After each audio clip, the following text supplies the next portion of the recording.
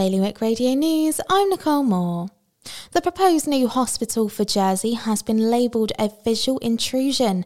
A heritage campaign group said its enormity will irrevocably damage the island's landscape and its heritage.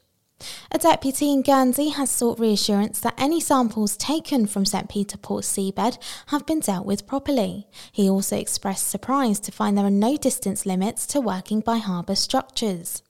The state's committees in Guernsey have agreed to take a second look at free period products in schools again.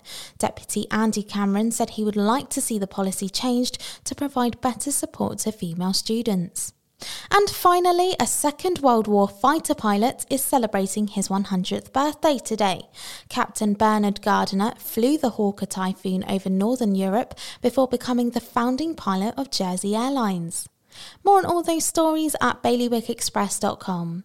Today's weather, cloudy with showers and a top temperature of 12 degrees. Low tide is around 4:30 this afternoon. Bailiwick Radio News.